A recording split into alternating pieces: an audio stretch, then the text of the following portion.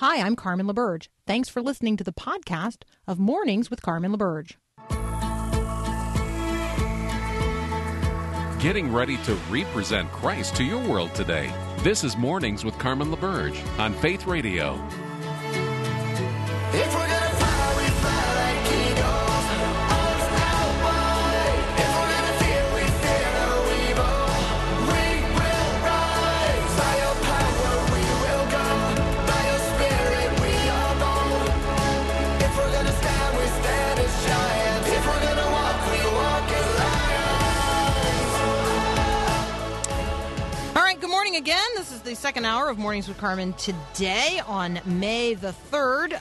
Earlier this month, Radio Free Asia reported that the Chinese government is attempting to force Christian believers to renounce their faith. RFA interviewed a Christian who was detained in a raid on a house church almost a year ago. He was mistreated for some 10 months in what he described as a mobile facility, which I think just means they moved him around a lot. He said they could set up in a basement just about anywhere. His description of his treatment matched accounts that we have heard from Uyghurs and prisoners who are affiliated with the Falun Gong. We have talked in the past about China's ongoing effort to reprogram people of faith. It's just one aspect of their multifaceted attempt to either eradicate Christianity altogether, actually people of faith in general, or sinicize them, which is to communize them. Many churches, as you know, have been closed and torn down. Those that remain open have been forced to display pictures of the Chinese Communist Party chief Xi Jinping. They have been forced to display party propaganda. They have been forced to install cameras so the government can keep track of who enters the church. The Xi regime has also barred children from attending church services or being educated as Christians. And so you and I, would recognize that as an attempt to eliminate a worldview and its population. And so it's genocide of another kind. The campaign extends beyond churches to other faith organizations. In mid-April, Asia News reported that the Chinese Communist Party had shuttered a Catholic orphanage, and authorities gave no explanation. They simply shut it down. They want to end the contact between the nuns and the children, many of whom were disabled. So I want you to just imagine for a moment what's happening to those children who were being cared for by a Catholic orphanage and Catholic nuns in the Hebei province of China. What happened to those children when the orphanage was shut down? It's a good question for us to be considering today in terms of worldview and its implications when you don't see people as precious individuals, but only as a part of a collective designed to advance the concerns of the Communist Party. You dehumanize them in the most significant of ways. And so, our prayers must be rising. I think it was for me reading the testimony of this particular individual. Radio Free Asia has his interview posted. For me, it was this deep reminder that I have brothers and sisters around the world who live in circumstances extremely different than the circumstances in which I live. Freedom isn't free, and that includes the preservation of the freedom of religion. It's not free. So I'm praying today for my brothers and sisters around the world being actively persecuted for their faith. I'm also concerning myself not only with the preservation of my own freedom, our freedoms here in the United States of America, but also my concern that those freedoms, the recognition of those freedoms, be extended to people all around the world. All right, we're going to talk in this next segment about gardening. It's time to till the soil, turn the soil, literally. Time to start thinking about your garden. Brian Footer is back from Square Foot Gardening. We'll be right back.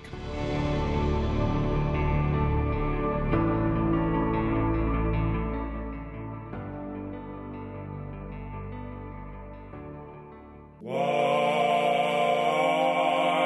strolling through the park one day, 'twas in the merry month of May.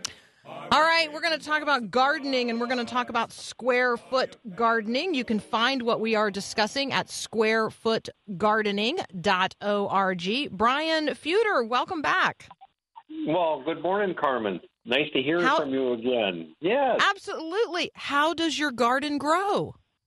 Well, right now, slow. It's early yet here for Fargo, North Dakota, so it's potatoes are in. The radishes will be going in shortly, and onions. But for the most part, the greenhouse is growing well and thriving. But some nice warm weather like we had this weekend, and a little bit of rain like we're getting this morning will definitely help things out. So there seems to be a real surge in interest in gardening here these days. It seems like. So we're really excited to see that happening. So, all right, let's just say a person is interested, and they're saying to themselves, but I bet it's too hard to do, and I bet I don't have enough space to do it. Oh, I tell people it's always best to start small and be successful while being small rather than to go big and then get discouraged and quit. So, a lot of the square foot gardening method is built on the original square foot gardening method was designed around a 4 foot by 4 foot bed divided into 16 square feet, and each square foot can hold either 1, 4, 9, or 16 plants per square foot, depending on the size of the vegetable. And that 4 foot by 4 foot area is enough to generally give a grown adult a fresh vegetable for a meal during the growing season. So it doesn't take a lot of space to do a large garden. We don't have to dig up the entire backyard and plant 100 feet of beets and then have the beets all come due at the same time and then have to go out and harvest them all and then wonder what are we going to do with a 100-foot row of beets when we don't even like the taste of beets. So it's a different way that we can garden small, be successful, get a good harvest, and really have an opportunity to enjoy gardening. Well, and that's a huge part of this, right? That there's something very, very satisfying about tilling the soil. There's actually something very satisfying about like looking through seed books, right? It's strange. Why do you think it is that we as human beings resonate with this process of gardening? Well, I think it goes all the way back to Genesis. The good Lord spoke so many things into creation. He just said, let there be, and let there be. And then finally, after he got done speaking all these things into creation, God said, it says in Genesis, God planted a garden. He didn't just speak a garden into existence. He planted it. He actually went out and did that. And he placed Adam and Eve in that garden along with the tree of life. And I think that is, my honest opinion is that when we go off to heaven, that's where we're going to be, is in a garden. And we're going to have chores to do, and they're going to be so fun. It's going to be just a wonderful time. And, every time you look at gardening, whatever we do, we think we're so good at gardening. God put everything that's needed for a seed to become a plant right in the seed. All we do is either kind of stand in the way sometimes. Sometimes we help it out a little bit by watering it and burying it and fertilizing it, but really everything that's needed is already there. So talk with us a little bit about the process, because there is a method to square foot gardening, and I think people would want to know what that is. Well, I think the most important part of the square foot gardening method is actually what we call Mel's mix. And that's the soilless media that we grow our plants in. We don't use any topsoil. We use a combination of peat moss, compost, and vermiculite, 1/3 each of those by volume. And what that does is that leaves a nice, light, airy, friable type of a media structure so that you get really good, strong root development. You have water absorption, you have water drainage, and you have the nutrients that are needed through the compost to support the health and the life of the plants that are being grown. And Okay. one of the Well, things who's when Mel? See, Mel people, this is the question. Mel Bartholomew is the gentleman who created the square foot gardening method back in the 1980s.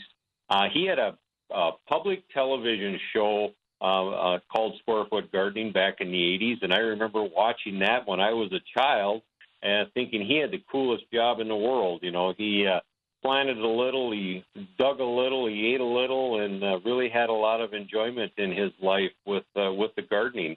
Mel passed away here a few years ago, and I've been in real close contact with his son and daughter-in-law, Steve and Laura Bartholomew, with the Square Foot Gardening Foundation.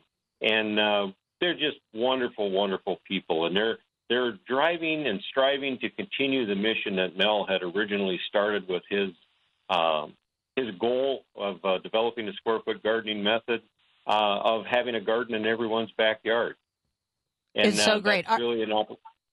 Yeah, it's so great. All right, if you guys go to squarefootgardening.org and click on our method, you'll learn how to build a box. You will get the recipe for Mel's mix. You will find how to repurpose those old Venetian blinds that you've been keeping in your basement and don't know what to do with, because you can use them to add a grid to your box and start at least your planning for your planting if it's not quite time to plant yet where you live. All right, Brian Feuder and I are going to continue this conversation in just a moment. Squarefootgardening.org. We'll be right back. Inch by inch, row by row, gonna make this garden grow. All right, I'm continuing my conversation with Brian Feuder from squarefootgardening.org. Squarefoot Gardening is it's a mission. It's also a methodology. And so it was Mel Bartholomew's vision to end world hunger by teaching a man how to fish, actually teaching a man how to garden. He believed that teaching people in underserved countries how to grow their own fresh produce was a reasonable solution to help end world hunger. And so he developed this methodology, but it is catching on here in the United States and in places like Switzerland, which you can read about in this month's newsletter at squarefootgardening.org. It is a method that literally anyone can do, and it doesn't require any sort of heavy tools, no skills, horticultural experience, which is good for those of us who, need the most basic of help and instructions. I have thought to myself, Brian, that this would be a great project for people to do at their churches. They could build these in unused or underused portions to have community gardens right there at the church without actually having to get a tractor out there and till up part of the yard, which the church ladies may not appreciate.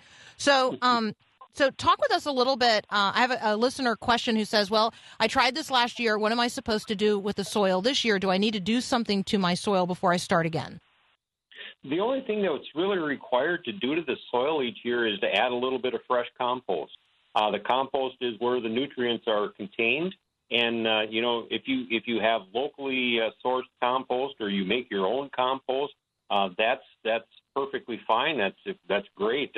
If you are, I like to tell people that take classes with me that don't worry about compost. Compost happens. You can't stop it from happening. So it's there. But if you have to go to your big box store to pick up a bag of some sort of compost to add a handful to each one of the squares, that's all that's really needed. I just I rough it up a little bit, dig in it with my fingers, and move things around a little bit, and just like I said, add that little handful of compost to each square, and you're good to go for another year.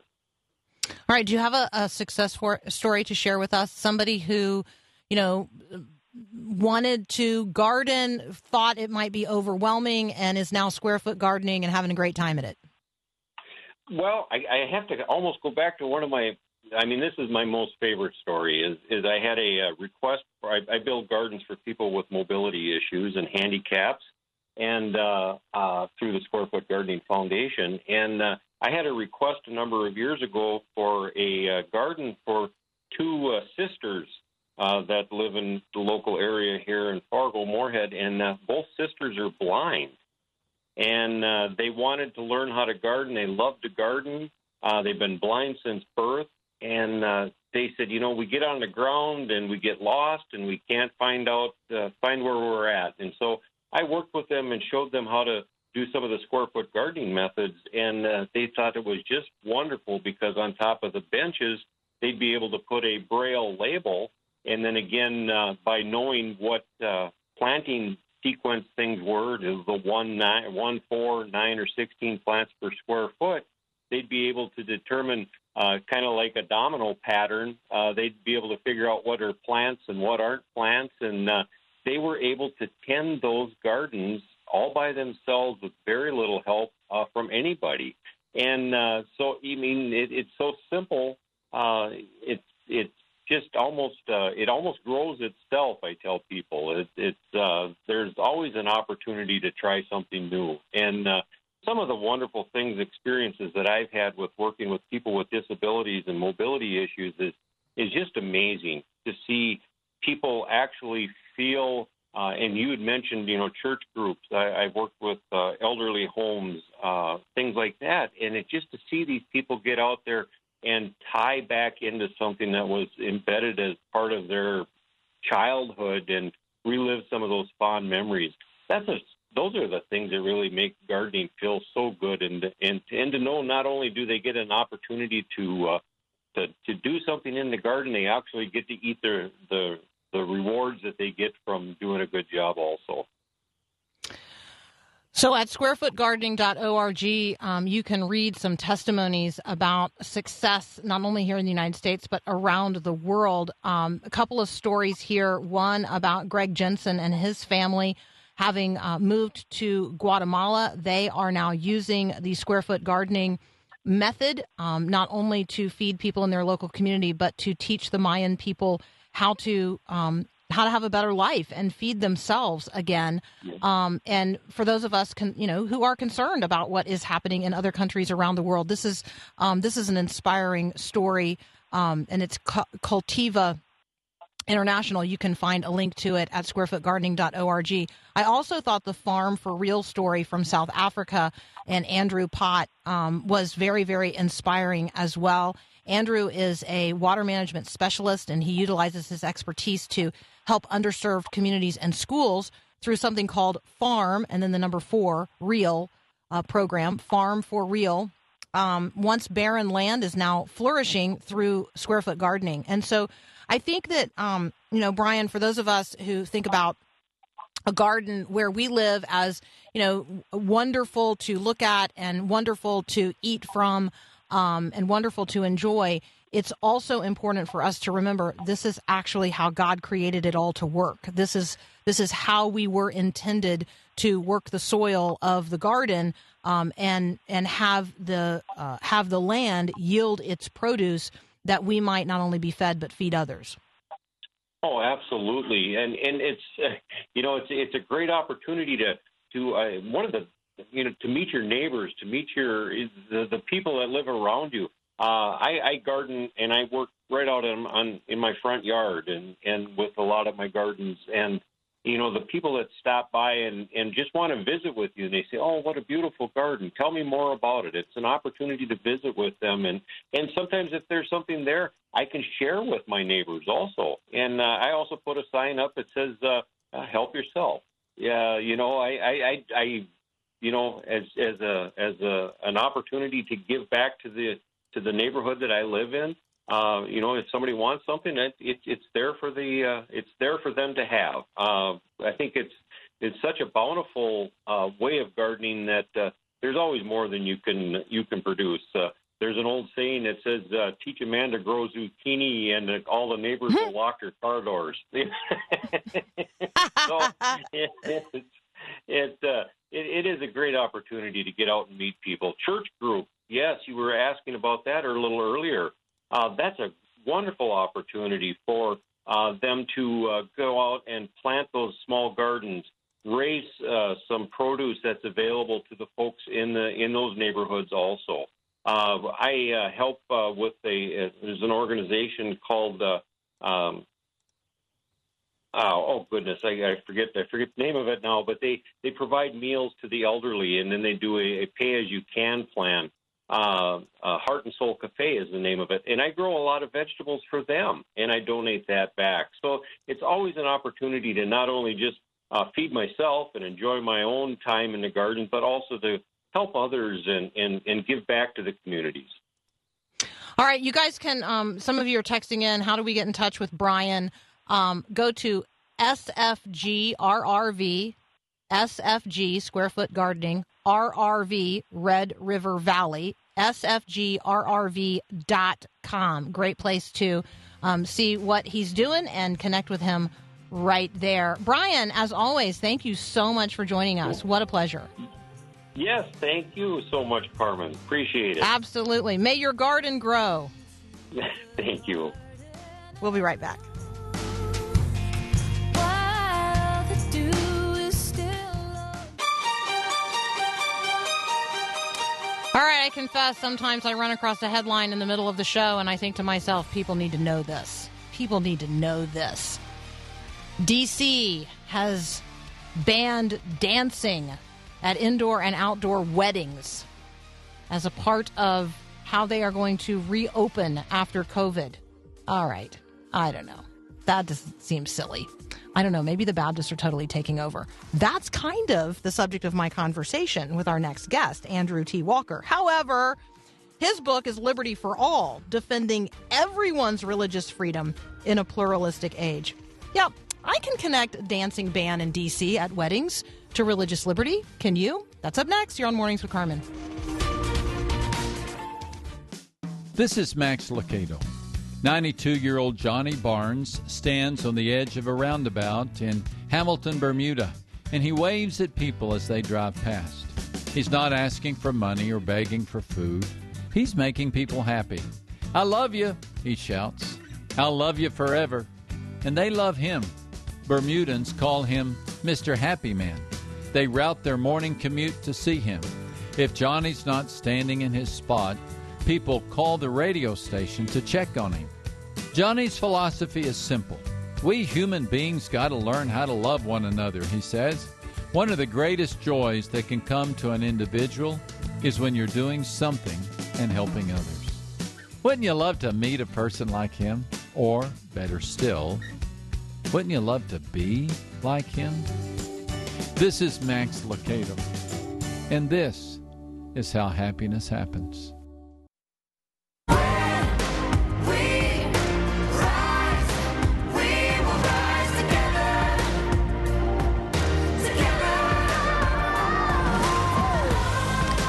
All right, this is one of those days where you feel like you have something in your hands that maybe nobody else has yet, and that's because the book doesn't actually drop until tomorrow.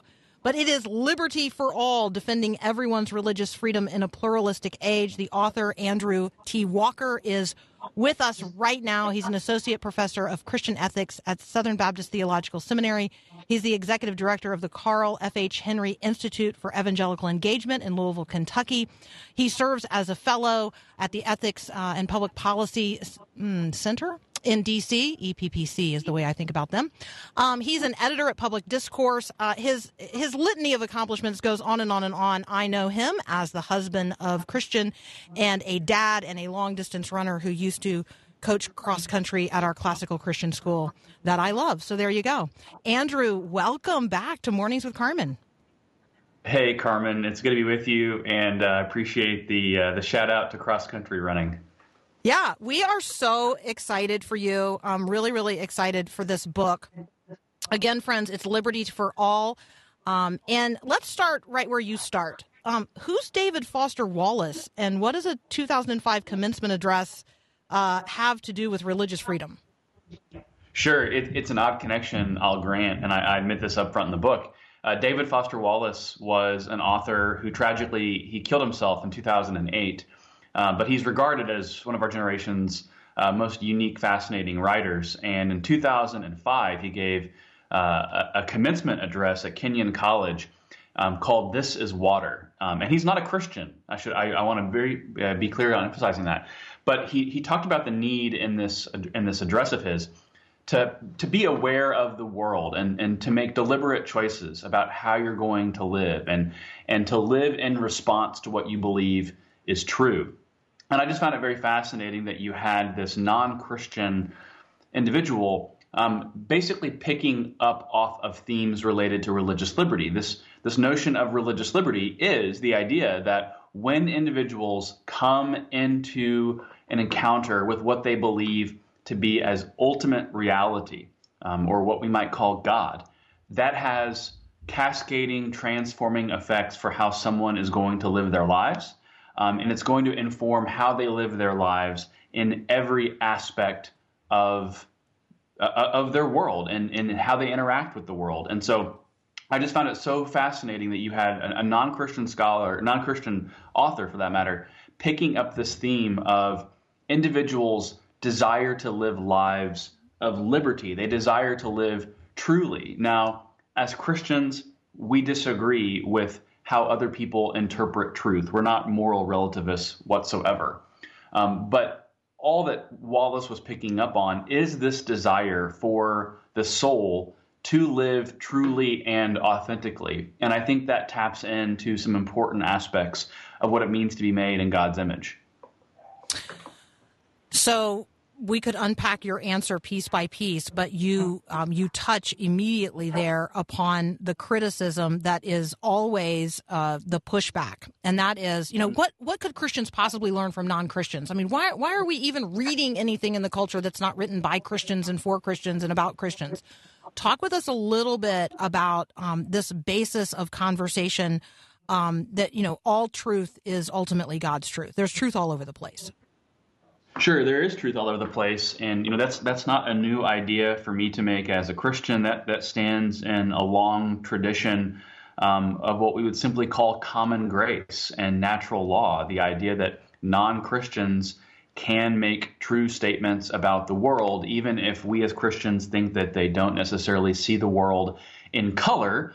They're only seeing the world, so to speak, in black or white. And when we talk about religious liberty, we have to keep emphasizing this. This is not protecting the idea that all viewpoints are equal in terms of their merits, in terms of their values, in terms of the endpoints of what their convictions are.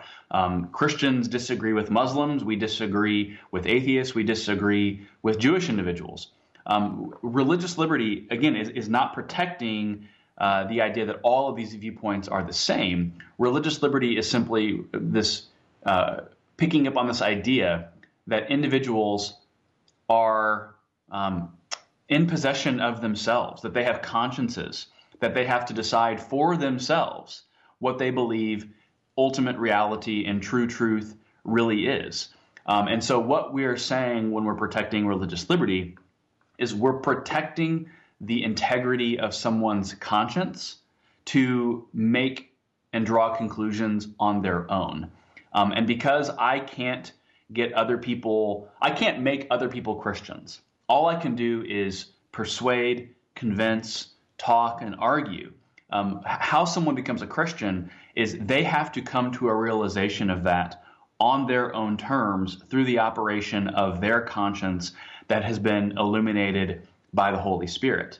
And so again, religious liberty is protecting the integrity of how people understand themselves as moral agents and religious agents. Yeah, I'm reminded of Jesus's conversation with Peter, when, who do you say that I am? And Peter answers, you are the Christ, the Son of the living God. And Jesus replies, well, blessed are you, Simon, son of Jonah. This was not revealed to you by man, but by my Father in heaven. That reality that people do come to this point of faith, this point of confession, not only of our need for salvation, but that we find the reality of the one and only Savior in Jesus Christ. People do not come to that because we argue them to the point. And so I really appreciate the way you approach this. Again, I'm talking with Dr. Andrew T. Walker. We're talking about his brand new book, Liberty for All, Defending Everyone's Religious Freedom in a Pluralistic Age. He makes the argument that as Christians, we must advocate for religious liberty, not just for ourselves, but with the conviction, and this is a quote from the book, with the conviction that true freedom means allowing fellow citizens to freely exercise their beliefs with dignity. And yes, we have copies to give away from our friends at Brazos Press. You can text the word book to 877-933-2484 to enter that drawing. Andrew Walker and I will be right back.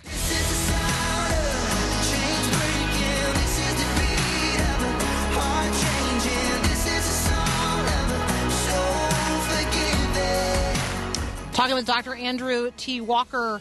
You can find him at Southern Baptist Theological Seminary. You can find him at andrewtwalker.com. We're talking about his brand new book, Liberty for All, Defending Everyone's Religious Freedom in a Pluralistic Age.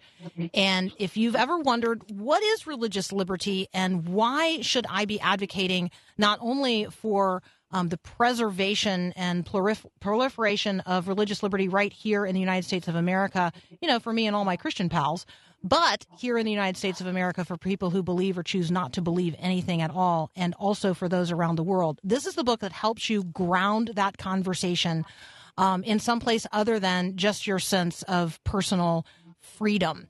So, Andrew, let's talk about where you ground the conversation in these three moves that you make, a conversation about eschatology, anthropology, and missiology.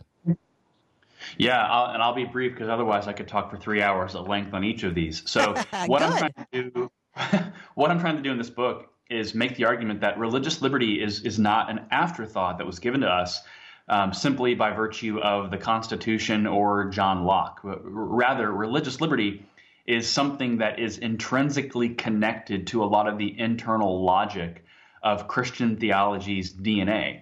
And so when you have an idea like eschatology, which is a big fancy seminary word, but eschatology is merely this idea of where is history ultimately going? Who's in charge of history? And as Christians, we're going to say Christ is in charge of history. And we understand that Christ is king, he is judge, and very importantly, he's judge over the conscience. That's something that belongs to him. It doesn't belong to the state. When you get to this idea of anthropology or the image of God, which is simply this idea of what does it mean to be human, we understand that God has made human beings with the ability to think, feel, perceive, desire, the desire to live authentic lives. We possess reason, we have a conscience, we desire to have freedom.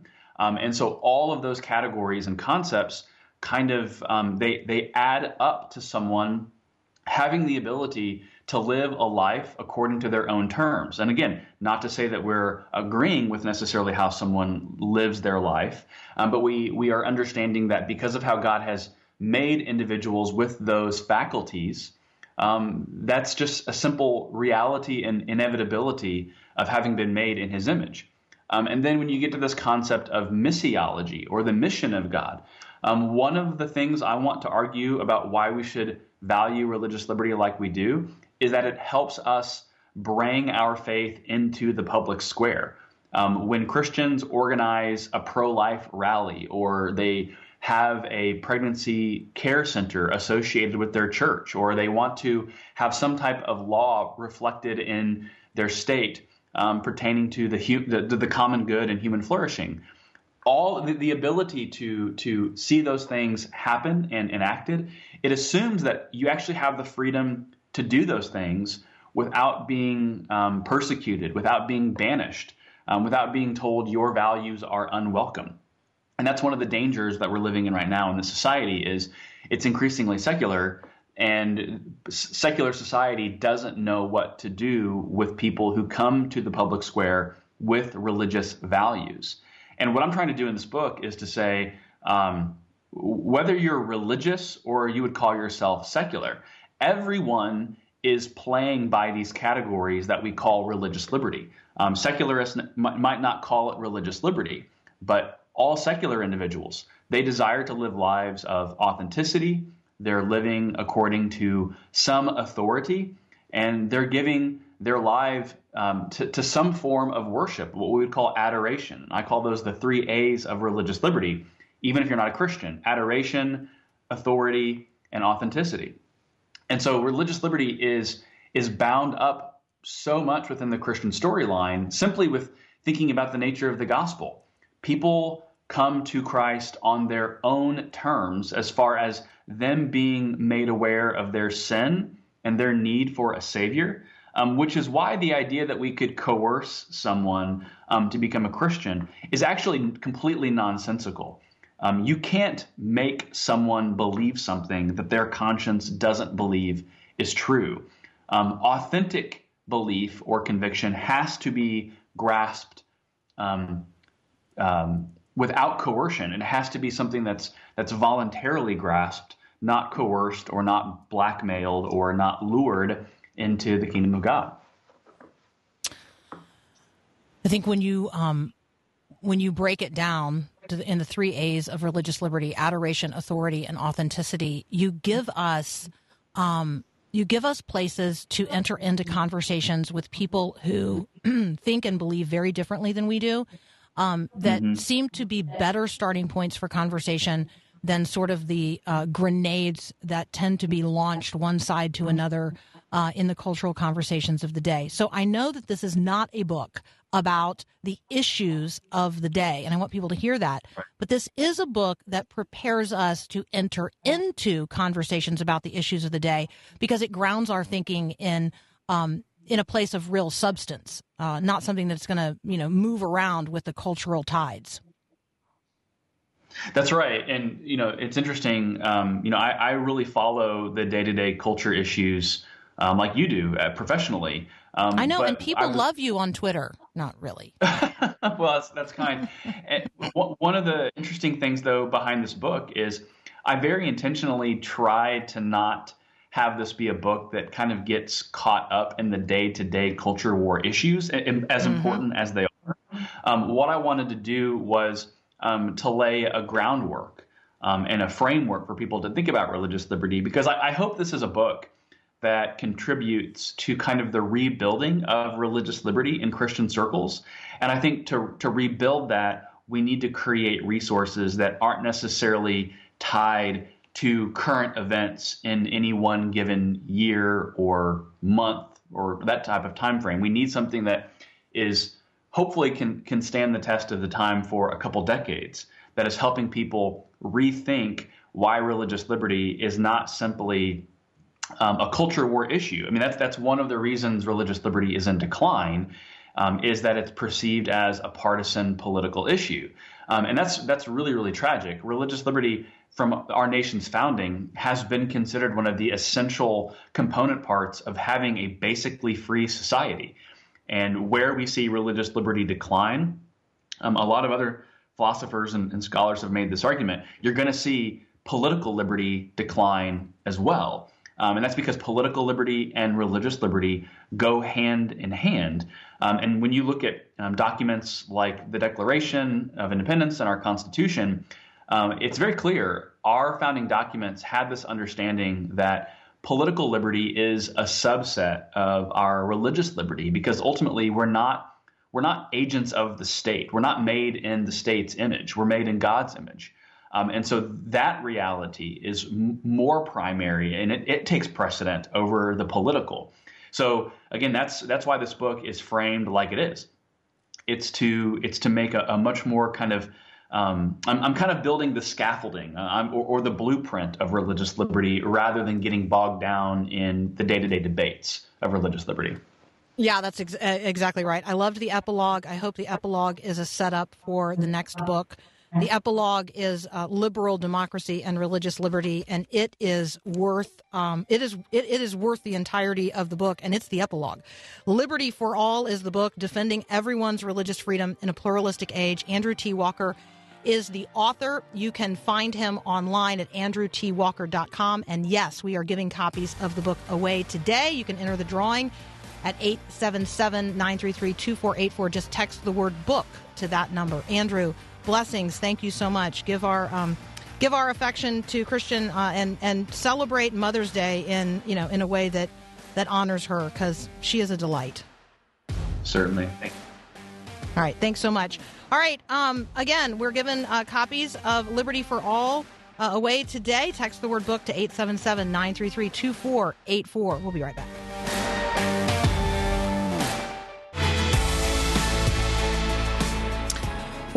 thank you for being here this morning. I love the listener engagement that we get on the text line. So good morning to each and every one of you who texted in this morning. My apologies to those whose comments I couldn't read online during Andrew's visit with us. Appreciate you guys checking out what is happening at myfaithradio.com. Tons of great stuff happening this month. We don't want you to miss out on any of it as you become more fully equipped to walk by faith into the world that God so loves. Have a great day, and God bless.